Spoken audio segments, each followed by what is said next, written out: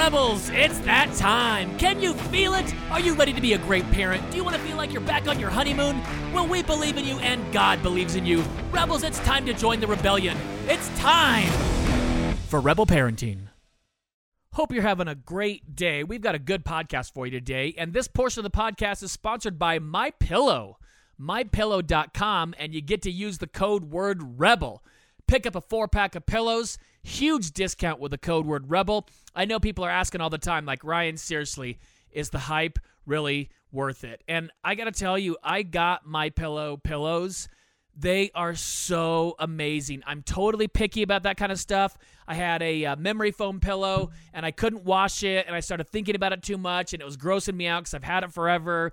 And I got a MyPillow pillow because I've seen the commercial a billion times, and I love it so much. I got it for Laura. Now the kids have it. We got travel pillows. I'm so obsessed with MyPillow. And the big deal, the big difference for me, one, it's softer. Like my memory foam pillow was hard, and my head constantly got hot with it. And the MyPillow pillows, they're soft, they're airy, and yet it still supports my head in the way that I want it to. So, MyPillow.com, use the code word REBEL.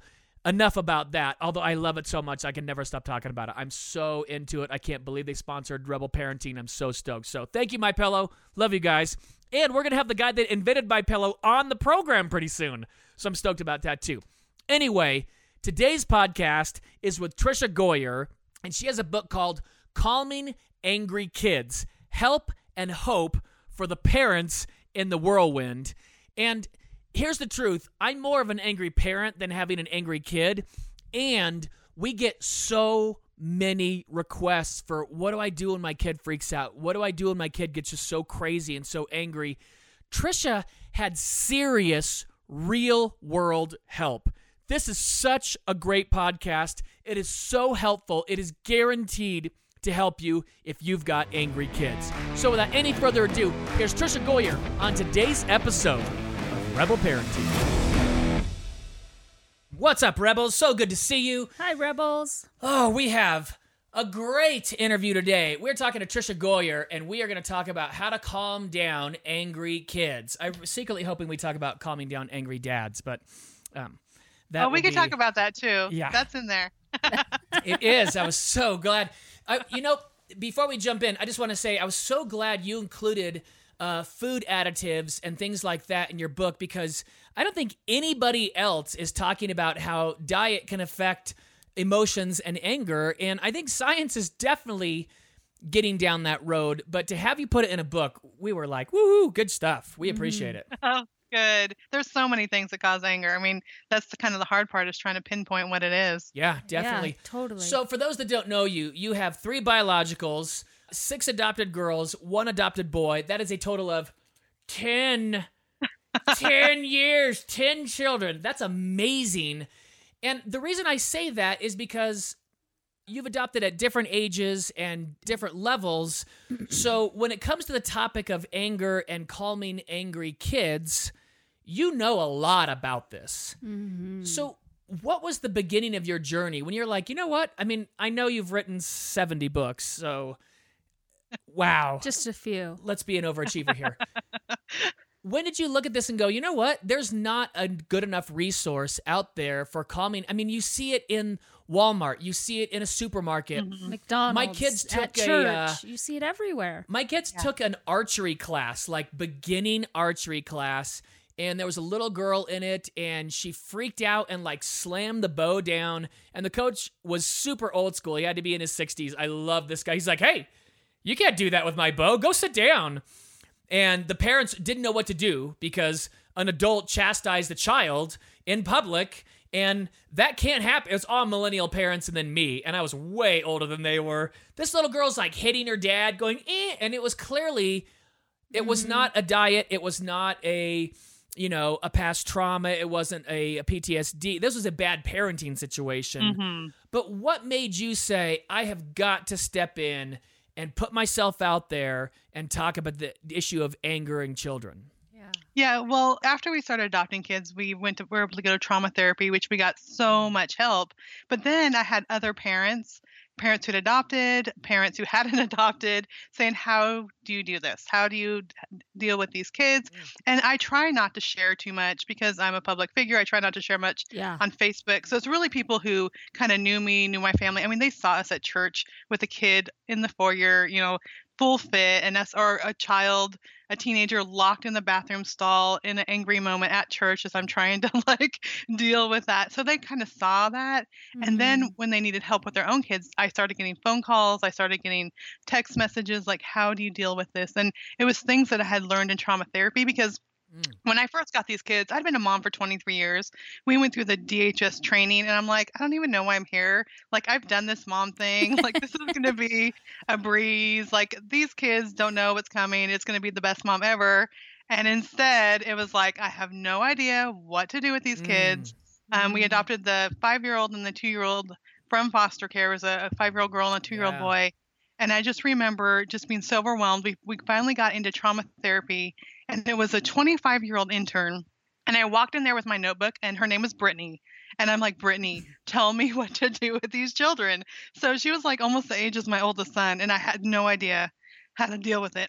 So people were coming up to me and just saying, how do you calm these kids? And so it was just things that I had learned in therapy that were really helping, that were so outside of the box of what I had done raising the first 3 kids. We didn't have these kind of big anger issues. And once I started helping a lot of people, I'm like, okay, this needs to be a book. Oh, so fantastic. Perfect. You know, let's dive right in.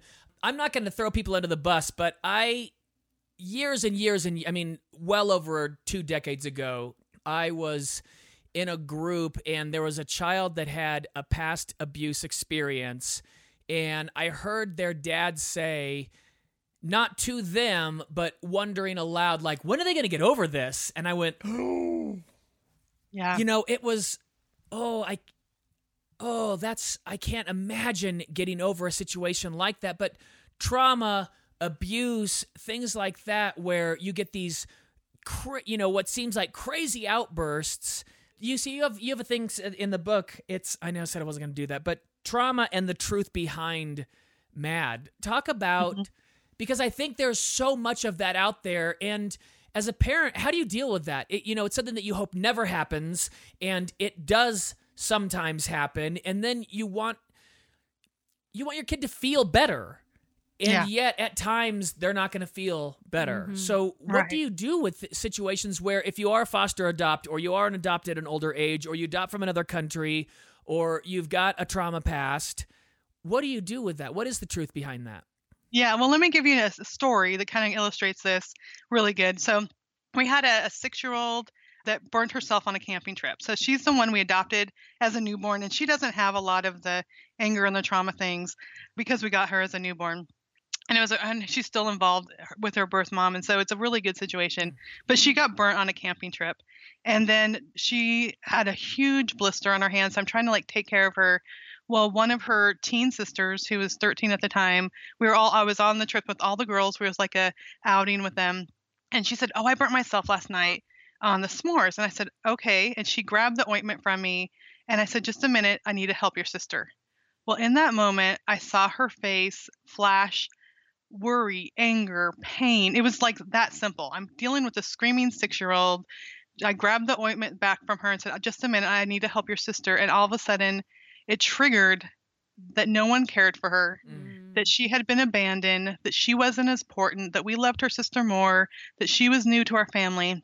And so all of a sudden, she's like, I don't want to be in this family. I don't want to be adopted. And she started running into the woods. Well, then her sisters, we adopted 4 siblings. They were between 11 and 14 at the time. And all of a sudden, one of her sisters is with her, like, I'm running away with you. The other one's crying because she doesn't want to leave camping. Oh, right. The oldest one is crying because her sisters are going to ruin this. And because they had a failed adoption before us. And all of a sudden, I'm going to send them all back.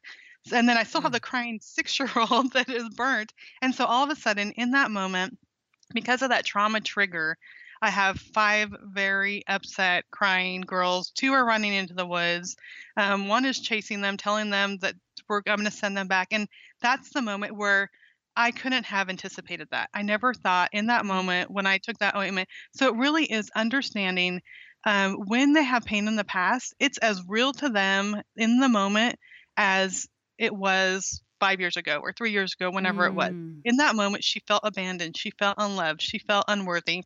And nothing I could say really would have helped at that moment. So, and that's one thing parents try to do in that moment of explaining to your child in a rational way that your feelings aren't real. It's not my fault. This is someone else's fault. It's not your fault. It's not my fault, but it's certainly not my fault. And you shouldn't feel this way because I didn't mean it the way you're taking it. And that doesn't ever work. No. Right. And see, that's a big moment, but there's little moments throughout the day when something I would say would trigger that, and they'd be in their room. And the worst thing, which I did at first, I learned later is the worst thing, when I'm trying to explain, when I'm trying to have a teaching moment, and when they're emotionally peaked, there's no thoughts that are getting through. It's like Charlie Brown's teacher, wah, wah, wah, like nothing's going through. Yeah. And when you're telling them, calm down, stop doing that, behave, act right, you're not justifying that they are honestly angry for a reason. There's a reason behind it. So what do you do in that moment? Yeah. So going back a little bit, one thing that we have to do with our kids is teach them how to react when they do get angry. So we teach them how to make a sandwich. We teach them how to go potty on the toilet, like all these things. And so ahead of time, you can say, there's going to be times when you're angry. And a lot of times it's justified. I mean, sometimes their sibling did say something rude or the neighbor was a bully. So there's justified anger, but you can't in turn act out. And so one of the things that we create is calming bags. These are for the little ones, and older ones, they kind of can figure out their own calming skills. But so one of the things we have is, and in fact, I just made them again last week before we went on a trip, we had Play-Doh in there, some bubbles. Sometimes we have scripture cards. We had some like fidget things that they can do. And they can go to that bag, and older ones maybe will read a scripture verse, or the little ones will squeeze their Play-Doh. We had stress balls in there, and you go to your bag and use those things to calm down. And bubbles are really good because they're breathing in, they're breathing out, and it gets them to calm down. Other things are like running their hands under warm water so they can go in the bathroom and just wash their hands. I mean, these are things to get them in the moment to let them calm down. But the hardest thing is for parents to let them go. Because I'd be like chasing them. You don't talk to me that way. You don't hit the wall. You don't do those things. That's like the worst thing that we can do, because it's not giving them a chance to come down, because we're like continuing to escalate it. And so teach them these things and then let them go. Let them calm themselves down. Okay. Let them have that time and that space. I just want to remind parents, when you're at church or you're in a supermarket, you've got to not make it about you and how you think you look, how you think you're being perceived by people, because those people aren't your family. Those people don't live in your home. Those people aren't your kids. Those people aren't your spouse. Those people aren't your nieces, nephews, grandparents, whatever it is. They're not yours. They're strangers. They might be acquaintances. They might be friends at church, and it's not your family. And it's important to understand, it doesn't matter how I look. It matters over the long run that I get to be a parent for the rest of your life. For the rest of my life, I get to be your parent. And sometimes it means that I'm going to look stupid. And sometimes it means that, you're so great with rebel parenting. You're such great parents. Look what bad parents you are, It's okay. Whatever. Yeah, it's not my job to change their feelings about me. Right. And when I first got the kids, so like the 2.5-year-old, we'd be at like Chick-fil-A and he'd be like under people's tables eating their fallen fries. And I'd be like, oh, we just adopted him. I like feel like I have to explain. And I felt like after a couple of days, God saying, you don't need to explain. Like you just need to love the kids, because we don't want the kids, we don't want them to feel like I'm the adopted kid. If we're going around all the time, I just adopted them, I just got them. We're still learning. We just want, like, this is my child. We're working on this, and then be there for them instead of, because I was so concerned, even at the grocery store, I'd be like explaining to the cashier, we just got them last week. And like, they don't need to hear that. They don't need they just need to know that they're part of our family now, and we will take care of them. Oh, I love that grace. That's just total grace. Yeah. I hear a lot of grace in that. And I know some parents can be like, really? A calming bag? Really? That's where I have to go? You don't have to. You can just let your kid be angry and then fight with them all the time. You could be right. They could be wrong. You could drive that wedge between them, sure. Or you get some bubbles and they can breathe in and out, or a fidget spinner and the stress ball and some Play-Doh and a coloring book and whatever. and let them know with your actions how much you care. Absolutely. What are some other things? Have you ever done any like physical exercises or like jumping jacks or anything like that with them, or trampoline work? Or I'm just wondering. Yeah, absolutely. And for each kid, you could figure out what works for them. Oh, okay. So my little guy, who's my youngest 8-year-old boy, he could be in a mad moment, and I could say, "Do you need a big squeeze?" Yeah. And that just like helps calm him down. Or I'll say, "Why don't you go run down to the light post and back?" And that physical energy for him, like if I told my 13-year-old girl go run to the light post and back, she'd be like, that would just make her madder. So for her, it's like, go to your room, hug your pillow, turn on your country music. Like you could go do that. And so I think for each kid, but definitely some kids for sure, the physical activity, they'll like that, or the physical touch. One of my little girls, I'm like, come sit on my lap. And like if I did that with some of my kids, they'd be like punching my lap. You know what I mean? Like, they don't want to be near me. But with each kid, I think you have to figure out what works for them, which is kind of hard.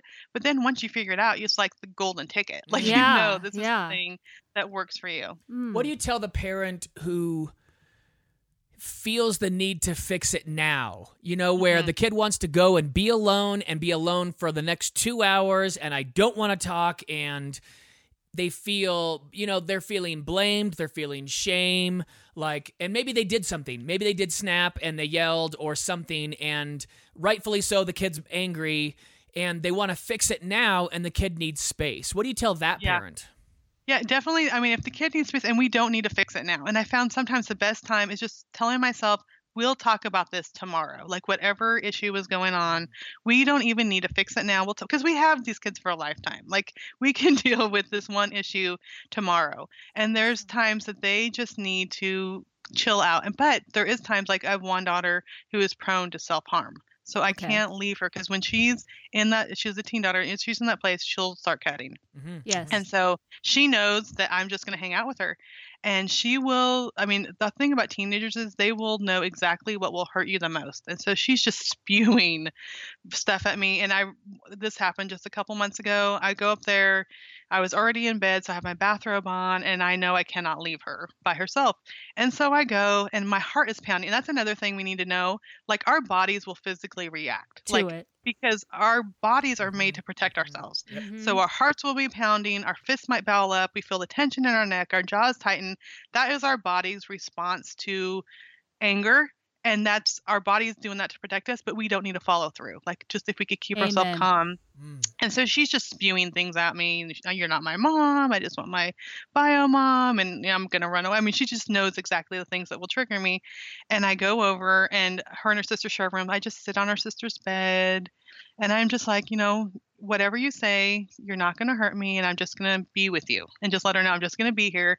And one of the books on her bookshelf was a Corrie ten Boom book. And so I just start reading the book, and she's just continuing to say things. She's throwing things. She's upset. After a while, she's calming. I'm just sitting there reading, and my heart is pounding in my chest. Like I want to do everything about, you just put a dent on the wall. Stop throwing stuff. Like I want to tell her, but she just needs me to be there, and she needs my presence. And then after about 30 minutes, she's like, can I just go get a hug from Dad? I'm like, yeah. She was calm at that point.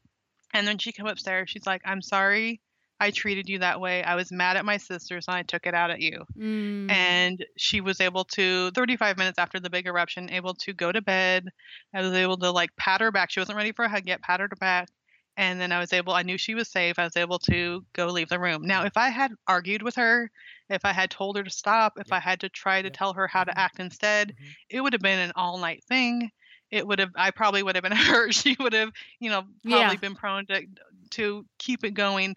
But just giving her that time, and just, you can't take it personally. Like they know what to say to hurt you, just like your spouse knows what to say. They know what to say to hurt you the most. Yeah. And you can't take it personally, and just let them know. And I tell myself in my mind, she's just saying this. She's trying to hurt me. Stay calm. And I say these prayers like, God, just give me your peace right now. And just taking my mind, like in reading that book, and it was more like skimming the book, just took my mind off of what she's doing okay, let me just stay calm. So what do you say to the angry parents? Because I know a lot of moms that are angry, and I know a lot of dads that are angry too. What do you say to them? Yeah, like when they're modeling the anger. Right. And I never thought I was an angry parent. Like I'd raised 3. I'm like, I'm a great mom. I don't raise my voice. Yeah. And then these kids move in and I'm like, get back here. I mean, I'm just Oh yeah. just like becoming this person I never thought I was. And I talked to a therapist and this is something that really helped me. She's like, they're trying to get you angry on purpose. Because when you escalate, suddenly it's not about them and their problem, it's about you. Mm-hmm. So, Mm. if they can get you mad, then it's like, you're yelling at me. Look at the way you're treating me. You're mean to me. And so suddenly it's not about how they're acting. It's not about what Oh. just happened. It's not about their actions. It's about you. And then, of course, I'm apologizing. Yep. Next day, they're like, every time you say something, they're gonna hunker down, like Yeah. they're scared of you. So the therapist is like, when you stay calm, you win. And so I Mm-hmm. even taught that to the other kids. Like when your siblings trying to provoke you, when you stay calm, you win because Mm-hmm. they want you to get mad. Because of course, if they're in trouble and if they could get their sibling yelling back, then you have 2 kids in trouble. Yeah. And they're not the only one. Yeah. And so really, it just helped me. So that was one thing. The other thing too is just really going before God, and I just poured it out. Like I don't like the way she treats me. I don't like the way she treats other kids. I don't like being talked to this way, Yeah. and just pouring it out there and like. God, like I give it to you and help me know how to have compassion and love. And really, he's like, she felt abandoned. She felt hurt. She's putting a wall up, like letting his spirit speak to me. Like she's putting a wall up because she's afraid to be hurt again. Mm. And so just letting him like speak to my heart, just realizing, seeing her as this little 5-year-old, just Mhm. being put into Mhm. foster care, Yeah. separated from her sisters, it just really helped me to have compassion. And so having compassion and empathy, like we don't want to, like when we have this kid acting out, that's the last thing we want to be Sure. is compassionate Sure. and empathetic. But when we can have quiet time and let God work on us in those areas, Yeah. he can show us what's going on. It doesn't even have to be kids in trauma. Mm-hmm. It could be Right. kids that are dealing with whatever Yeah. in their life and just having compassion and empathy. I think sometimes we expect too much for our kids. Like Yep. they're so overwhelmed with life and all the activities, and we want them to perform in this Christmas performance. We're Mhm. dragging them here and there. And God's like, just have compassion. Let them be a kid. Yeah. Yeah. Be empathetic, and kind of pulls you back to being offended to understanding from their point of view. Sure. Oh, sure. I just had this talk yesterday with a lady at the park who was saying, I feel like I put too much pressure on my 6-year-old because she's the oldest of my 3. And she was asking me, I don't know what to do about it. And I'm trying to pull back. And some days I just give her a mental health day. And I'm like, that is awesome. That is exactly what you should be doing. Because she's feeling like her 6-year-old gets the brunt of it all, like you should behave better because you're older than your 3-year-old and your 2-year-old or whatever the ages are. I don't know what the ages are, but that pressure you're talking about that gets placed on the children, and they come from what I gather a loving home and no issues going on necessarily. I mean, everyone has issues, but Right. like what you're saying, and just to have that empathy and that compassion for the little ones. They're just little kids. They're just learning how to live. Like we think we're helping them by signing them up for all these activities and running them from here to there. But really, like John and I, because years ago when I first had just the 3, I was like, they were signed up for all these activities. We were running like crazy. And I was a cranky mom, and we never had dinner on the table because we were running from here to there. Yep. And we just cut out so much from our life. We're like, okay, what's our priorities? We want to have dinner together. We want to be able to read together. We want to serve in church together as a family. And so we only did one activity a year. So they got to pick. They could either do soccer or they could do baseball. They could either do a music lesson or something else. And they only got one thing. Mm-hmm. And the rest of the time we were just home. And so I've kind of carried that over with our kids. They're all my kids now are in Taekwondo. Perfect. That's a couple nights a week. They're all together. We're not running everywhere. That's what we do. And the rest of the night we're here as a family. We're having dinner together, and kids just want that. They want that time. They would rather have that time with you than being on that baseball team or whatever. Yeah. I mean, they really want that. And did you get a lot of pushback from that at all from people? Oh yeah, and I have pushback from that. And then sometimes my kids feel left out. Like the neighbors are like they're in all like 5 different things. They get it in these tournaments. And I'm like, you know what? It's okay. We could go watch the neighbor. We'll go watch the neighbor and cheer them on, but we're not going to go to all those things and all those practices and all you do is just follow the neighbor for a week and be like, we could do this every single day. And they're like, no, stop. So I want to get into life stresses because I think it's really important to have perspective on that. But I do want to go back to something you said. sometimes our kids do know exactly how to hurt us, and they say really hurtful things. Do you then revisit that in a calmer moment to say, I know you were angry, I know you're upset, and it's really not okay to say these things. That was hurtful, and it does hurt my feelings. And when you say that, it makes it harder to love. I will always love you. I will choose to love you, but it really does hurt my feelings. I do that. And, there's times just last week, I got a door slammed in my face that literally hit my head as she's saying horrible things. And I'm like, and the next day she apologized. I'm like, you know what? When you're angry, you hurt me with sometimes you physically hurt me, but your words hurt me just as much. I have a bruise on my head, but those words that you say, they hurt me too. And so she's like, I know, I'm sorry. So I don't need to every time it happens to bring this up, but they do need to know that you're hurting them. And it just helps them also to have empathy for you. I'm a parent, those things hurt. It's not easy, raising all these kids or whatever it is. And so just let them know. It's not every time you need to kind of hound them about it, but it is important to let them know, we are real people. We deal with different situations. Mm-hmm. So I want to ask another question too. Ben Shapiro, I follow him a lot. I really like it. And he says one of the primary parental jobs is to teach their children when your feelings are unjustified. Mm-hmm. Where I feel taken advantage of, or I feel this is unfair, and it's not unfair. You have chores to do. Chores are a regular part of your day. All the successful people in life said they had chores when they were younger, and that's how it's going to be. It's well, so-and-so doesn't have chores, and they don't have to do this, and they don't have to, this is unfair, and it's not da-da-da. And understand you have feelings. Sometimes your feelings are completely unjustified, and it's your choice to overreact or to handle them properly. Mm-hmm. How do we do that? Yeah. Yeah. I tell my kids, it's my job to raise you to be a responsible adult who loves God. And they hear that over and over again. All day long. So when I call, because we have chore charts and they all know what to do, it's not a surprise. And that's one thing, find a system and stick to it. If you don't stick to it and one day you let it slide and then the next day they think they get away with it and then you get mad at them, well, that's not fair either. Consistency. And so we have consistency. Yeah, we have the charts on the wall. They know which day of the week, which one has the kitchen, which one has the living room, which one cleans the bathroom, which one brings the laundry down. They each know their thing. So there's really no excuse. But then I say, it's my job to raise you to be a responsible adult. Someday you're going to be working for a boss. I want to help you now. And so I will call them back if the kitchen isn't done right. I'll say, you know what? We need to work on these things. It's not like I'm nagging them. They just know I'm helping you. This is my job to help you. And it helps me now that I have 3 adult kids. That really is my job, because someday they are going to be gone. 2 of them are married. 2 of them are parents now, and they need to be responsible. So, and it's so important. And the cool thing is, how I mentioned, that time around the dinner table and that time reading together and that time serving together, seeing my adult kids is this is exactly what we needed to focus on. We have that relationship with them. All my 3 kids one's a missionary, one's a children's pastor, and he works insurance too, but he does children's pastor stuff. The other one, the 24-year-old, helps me out a lot and serves in our home a lot, and then also helps also in children's church.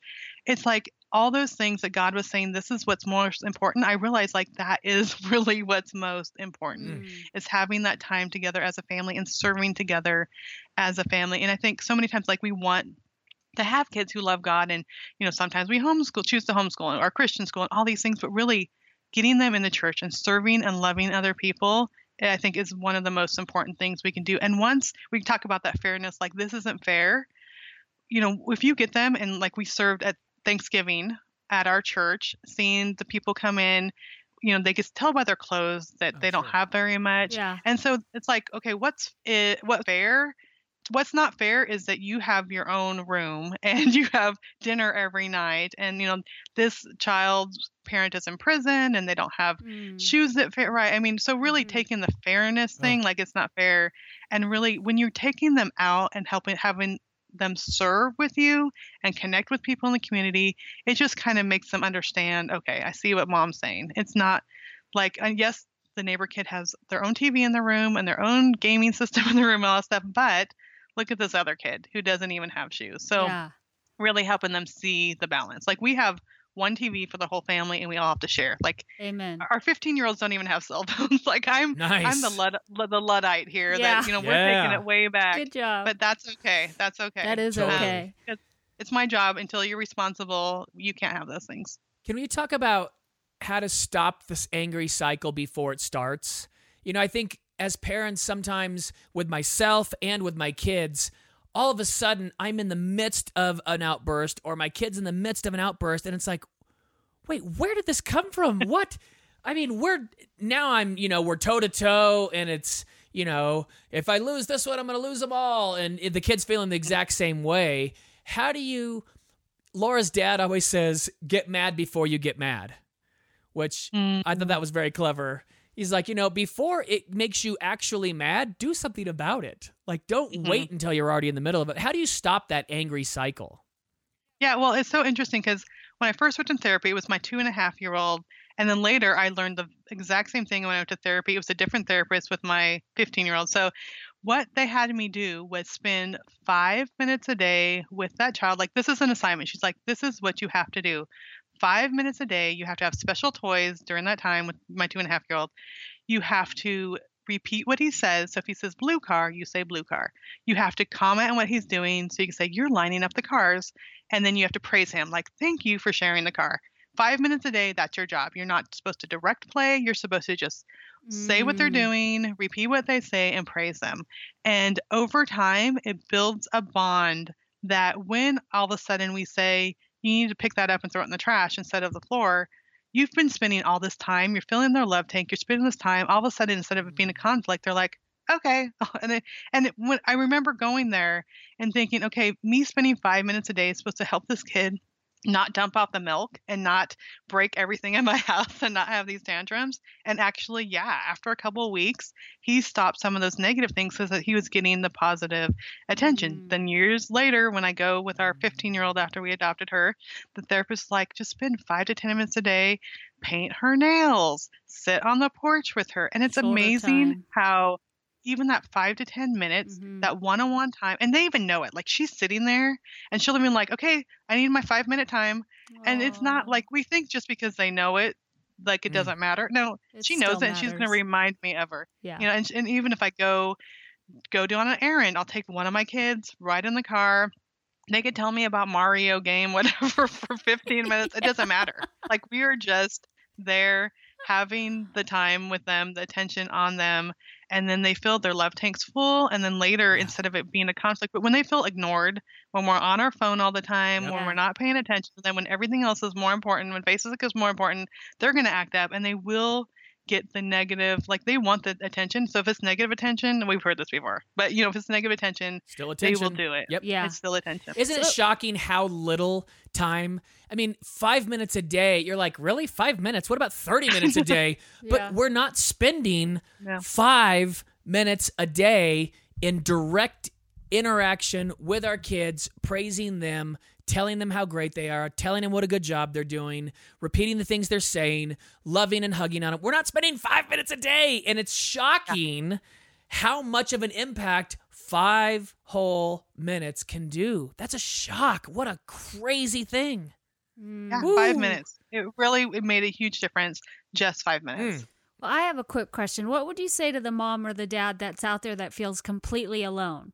Like, they think they're the only one that has the angry child. Yeah, they've got, like, their 3-year-old's literally, like, going Punching straight them, for the face. going And for it. who do you go to? You know what I mean? It's like, my child is physically hitting me.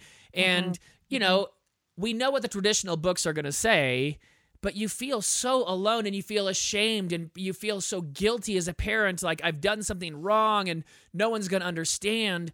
What do you say to that parent that just is like, you have no idea? I would say you're not as alone as you think. I started a private Facebook group for calming angry kids. Within 3 weeks, I had 600 people. I mean, this is like, there's a lot of people out there that don't know what to do and don't know how to handle it. And I think once you start talking to friends at church, older moms, and I think that's the kind of thing that surprised me when I started talking about this. My, older moms that are in their 60s and 70s are like, oh, my child did that when he's your age now, and we were dealing with this. And I'm thinking, oh, okay, people deal with this. Like anger is a thing, and it's been a thing for a while. And it seems like now there's so much more anger, but I think everyone out there is dealing with it in some way. Some capacity. There's very few parents that are like, oh, I don't have that problem in our home. I have people messaging me all the time, and I see them at church and I think, oh, they have a perfect family. And then they're like, okay, we've been having this issue with one of our kids. So I think once you start talking to people about it, sharing about it, asking older women for tips or older men or other couples for tips, for help, for advice, asking people to pray. And I had like 6 good friends. They live all over the country. When one of my girls was in a big tantrum, like ready to climb out the window and jump out of the, anytime there's something happening, I would like text them. And I'm like, can you just pray right now? I didn't need to text the situation. And they were just there and they were praying for me. And there's times like within 10 minutes, I could just feel like this is working. This is totally helping. And part of it, you're not alone. Vulnerable. You're texting some people and you're like, listen, I'm not alone now. Someone else understands where I'm at, what I'm going through, and they're praying for me right now. I love that you say you see the perfect family at church and they're messaging you.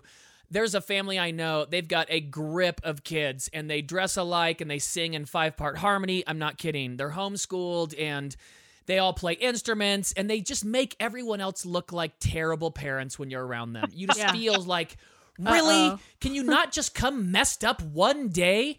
And I was at a private conversation with the dad, and he let slide the painful season he and his family had gone through. And I mean, it was like being slapped in the face with reality of this family that I am so intimidated by, that I feel so much internal shame when I'm around, has been going through a world of hurt. And I had no idea. I just had no idea. And it's what you say. You are not alone. You feel alone. You feel it, but you're certainly not alone. Mm-hmm. And I think that's one of the things that through this season, God has showed me, like, I need him more and I need other people more, because I am like a high achieving person. I could write these books and speak, and I had my 3 kids, and like, we're doing good things here. And God's like, okay, wait, let me show you how much you need me and how much you need other people. Here are these kids. And it has humbled me. It has made me depend on other people, made me turn to other people. I mean, when I'm at church and I'm like, there's a teenager screaming in the bathroom and like everyone could hear it, it's like all of a sudden we don't look like the perfect family anymore, and they understand and they pray for us. They give me pizza. they like, oh, they really need some help here. And they care for us, and I needed that in my life. Like, I needed to be involved in the community and not feel like I had my act all together, but we all need each other. Okay. Amen. I've got one now. I love that.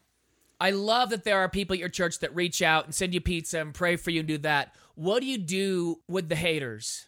What do you do with the judgment? Because, listen, we go to church and we've got the greatest pastor and we've got great friends at church, and we've got judgmental haters out there as well that are like, ooh, you thought you were so great. Like, nope, never thought that. But I feel the need to give you my little 2 cents and my little, what you really how do you handle the just crazy judgment that has to come out at times too? When you got a kid who's screaming and they just decide, now's the time I need to put you in your place. Right, exactly. Well, I think I've had a couple ways. If I know I'm not going to change their mind, I'm not going to change their opinion, I'll just say thank you. I mean, that's all. I don't need to argue. I don't need to say, but if there's those that truly don't understand, I'll kind of inform them, like, this is a hard season in our life right now. This is a kid that's gone through a lot. If you could pray for us, that would be great. And just get them more aware of what's going on. But there's some, like, it doesn't matter what you say. They're not going to stop that judgment. Yeah. And just saying thank you for that. I'll remember that, and just like, no, it's in one ear and out the other, and don't feel like I have to. But if there's some that you really think they just need to understand better about the situation, then I will spend like just a minute. Like, this is a real hard time. This is like what you're seeing now. It's just a small glimpse of kind of we're going. And if you could just pray for us, that would be great. That kind of usually like, oh, okay. Yeah. Like, puts people back. Puts people back. Yeah. I just wish the answer would be throwing water in their face sometimes. Angry daddy. Sorry, I haven't tried that. Like Never a cat. works. Just squirt a spray squirter. Wait, go away, that go would be away. so great. Psst, psst, psst, psst. No. Psst, psst. Yeah, that would be fantastic. Oh. Yes, you know what? And I was watching a video this morning. I was sharing it with our producer and my wife. of, I think we're taught when we're little that we're responsible for the feelings of those around us.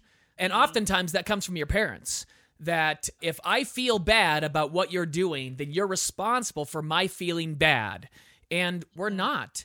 And these judgmental people around you, you know, I was in a situation recently where someone just heaped judgment on me, and it made me so mad. And I was listening to this video this morning, and it was like, you are not responsible for the experience, feeling, or opinions of those around you about you. And it's okay for them to have their own experience, feelings, and opinions of you, and you're not responsible for that. And it just gave me so much freedom, like, oh, that's right. I have no idea what's going on in their life. I have no idea what's gone on in their past, but none of that's my responsibility either. Yep. Yeah. And my kids will get stuff like, you know, you're not really part of that family because you're adopted, or, you know, that's not really your sister. I mean, they'll have other kids, other people say that to them. And so, you know, we say, you know, they don't understand, you know, we could pray for them. I'm they adopted, don't know so that's just like, I would if someone said that to my kid, oh my goodness, would I be at their front door like, hi, we're going to have a chat right now. Like, usually it's other kids, and we'll say, you know, they don't understand. So, no, I got it my whole life from adults. Do your parents have any real children? I'd be like, nope, just us fake ones. Like, what? We're not real. Yeah. You know. Wow, my goodness. So talk about calming down angry, like babies, toddlers versus the preteen, teen era. Because, you know, it's a different way. You know, we've got the little ones and they're flipping out. It's different than a preteen and a teen. Yeah. Yeah, absolutely. Well, I think the babies and the toddlers, I mean, everything is new in the world. And so, you know, sometimes we walked up the steps 100,000 times. A step is a big thing to a 2-year-old when they're trying to master it and they can't master it, and all of a sudden they're angry. And so I think so many times we would get so frustrated and just realize, like, everything's new. They're going to have these emotions. The emotions are new to them, and just not getting so stressed out. I would be so stressed out on these little kids having these fits. And just realizing, like, just be there, help them, calm them. Another thing, too, is help them by naming the emotions. So one of our daughters, she was 5 years old. When she got hurt, she would get angry. When she got sad, she would get angry. In anything, she would just get angry. And I talked to the therapist, and they're like, you never know what happened. Like, she could have been sad, and she could have been made fun of. She could have been hurt, and she could have gone, like, fallen and skinned her knee, and someone could have hit her for interrupting them. Like, you never know what she went through. Yeah. You need to train her, like, what to do with these emotions. And so when she would get hurt, instead of, like, hitting the wall or getting mad, we would say, okay, you need to come to mommy. When you're hurt, mommy's going to hug you. Like, I had a teacher. Wow. Mommy's going to hug you. I'm going to take you. I'm going to put a Band-Aid on you. And so we taught her. And so we practiced. Okay, pretend like you're hurt. Okay, run to mommy. Mommy's going to give you a hug. That's awesome. So we did this with her. Well, then the funny thing is, one day my husband was out there on her bicycle, and she was just learning to ride. Well, she fell and hurt herself, and he's like, come here. She ran around him and come into the house to see me, because we'd only taught her, come to mommy. Yeah. And so we had to teach her, okay, you can go to daddy too, like daddy. And so sometimes kids, like, they don't understand the emotions. They don't know how things go. Yeah. They don't know how to deal with sadness or hurt or all these things. And so you could teach them, like, you could role play so many things with little kids and teach them the right way. Now with preteens. Wait, I gotta jump in for a second. I'm so sorry. Okay. You know, we do this, or at least we've been trying to teach this Rebel Parenting about sin. You know, there is this theory of parenting for a long, and they still exist today, and it's just so wretched, that first-time obedience, where you just punish a child so much that they never sin again. And it doesn't work with us, and we're telling our kids, why can't you get this? And the Lord's like, you haven't gotten it yet either, and you're an adult, you know? And it's just it's so kind, and it's so full of grace to teach your kids about emotions. I'm almost 50, and I struggle with my emotions. I struggle with sadness. I struggle with anger. All these emotional things. I got little tiny kids. I mean, how can they possibly have figured all that stuff out? And so to openly teach your kids about emotion, oh, the grace that you give. My goodness, Trisha, you're so awesome. And I know you're going to jump in at preteens. I love what you said is, It's okay for them to be moody. You don't have to control that. Like, they're going to be moody. It's that tween thing. We got a tween, and he is just the greatest. And every now and then he's moody. It's like, I want him to, like, come on, let's be happy. Like, yay. And it's like, you can just be moody. It's fine. I love that. Yeah, and we'll even tell them, tell us when you're feeling moody, and we'll slide chocolate under your door. Like, awesome. Just let us. And my husband actually has a stash of chocolate. He's like, go to your room, be moody, tell us you're moody. We're just gonna slide chocolate and deal with your emotions. And so now, especially we have all these girls, and so when it's that hormonal time too, they'll tell us, like, just so you know, I'm gonna be hormonal the next couple days. So if I'm acting out, that's why. Like, they're aware of it too. And so we got to teach them, like, we have, and I'll say, like, I have my times, I'm really cranky, and I'll say, I'm just having a cranky day. Just give me some space, and give them permission to do the same thing. Everyone's moody. Boys, like, when they hit puberty, they start getting these bursts of testosterone. I had to re-experience that. I started getting testosterone shots like 3 years ago, and I would just like I would just be like, I wouldn't know what to do with it. Laura came home one day. I was in the cul-de-sac hitting wiffle balls. I had broken 10 wiffle balls in half. Oh my God.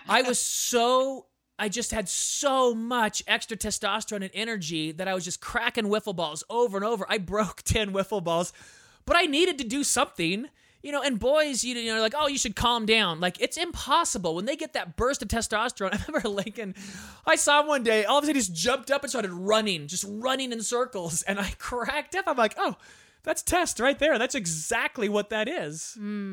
Yeah, and go out, like even our 8-year-old, go out, run around the yard 10 times. Yep. Like, just go get it out. Get on a trampoline, get on your bike. Yeah, exactly. When they do that, when they get the boys, especially physical, like, they need to do something physical to get those hormones worked out. Yes. Girls were like, go to your room, hug your pillow, cry, listen to the radio, whatever. Like, just listen, read a book. I mean, just get them and let them be moody for a while. We don't have to fix them. Like, I think that's one of the things, like, we don't have to fix our kids. Amen, sister. That's it. Trisha, thank you. You are just so awesome. It's so great. It is there's so much grace involved in this. There's so much. It's not, Calming Angry Kids seems to be so much more about grace than about what to do. Like how to train your child to be better. It's about loving them in a deeper way, which ultimately will bring them closer and closer to Jesus. Yeah, and letting them be who they are. Oh my goodness. Thank you. That's the whole point. Like, we want them to have a relationship with us, and a relationship is back and forth. It's communication, it's caring, it's compassion, it's empathy, because we want them to understand what a relationship with God is. Yep. And I grew up so fearful of God and doing anything wrong, and I didn't want that relationship because I'm going to mess up. Like, in high school, I'm like, forget it. I just can't get it right, so I'm just going to do my own thing. Teen pregnancy, I mean, all the things. But when we have compassion, when we have empathy, we're teaching them what a relationship with God looks like. Oh, you know what? I was going to ask you if you had closing thoughts, but I think that is fantastic. That is exactly what we try to talk about at Rebel Parenting. And you're right. That's why we tell kids, the Fuller Youth Institute did Sticky Faith. How do you get your faith to stick to your kids? And the thing I remember most is tell them when you're wrong. Tell them when you fail, because it shows them you will. I was telling my kid, most of life is failure. Like, I was a skateboarder growing up. I still skate a little bit today. And that's an interesting thing. Skateboarding is about failing about 10,000 times. Then you land a trick a few times. Then you move on to the next failing 10,000 more times. Yeah. It's just all failure all the time for those brief moments of, oh, I landed a trick. Well, I guess I'll do something different now. And just fail over and over. Most of life is that. And when you teach them that young, by showing them your own failures, it says, I can fail, I can go to mom and dad, and ultimately I can go to my heavenly Father to receive the grace. Graham Cook said, you can never do anything to make the Lord love you any less or any more. He always loves you. Amen. Amen. I love that. Thank you. We just think you're so great. We appreciate you being on Rebel today. I think you guys are awesome too. Thank you so much for having me. Oh, we'd love to do it again. Have a fantastic day. Okay, sounds great. Thanks, Trisha. Thank you so much to Trisha for coming on the podcast, giving us so much help, and her other books, The Scripts, where it's got things like, your kid says this, you can say this back, so you're not, going down to their level. It's got all these things to say in different scenarios. I love that book. I love it so much. Tricia Goyer, you can find her at TriciaGoyer.com. TriciaGoyer.com. That is some real world help for parents right now. Also, thank you to the Voice of the Martyrs, Persecution.com, our sponsor. Thank you so much for taking a risk with Rebel Parenting. And our new sponsor, MyPillow, MyPillow.com, code word REBEL. Pick up a 4-pack, lower right-hand corner, I think lower right-hand corner of the bottom of their website? I don't know. Look for the 4-pack, get them for you, get them for your kids, get a better night's sleep. I'm not kidding. I love my pillows so much. I got the travel ones. I got it for my kids. I got it for the Atomic Mom. She is super into MyPillow. MyPillow.com. Use the code word REBEL. God bless, Rebels. We will see you soon.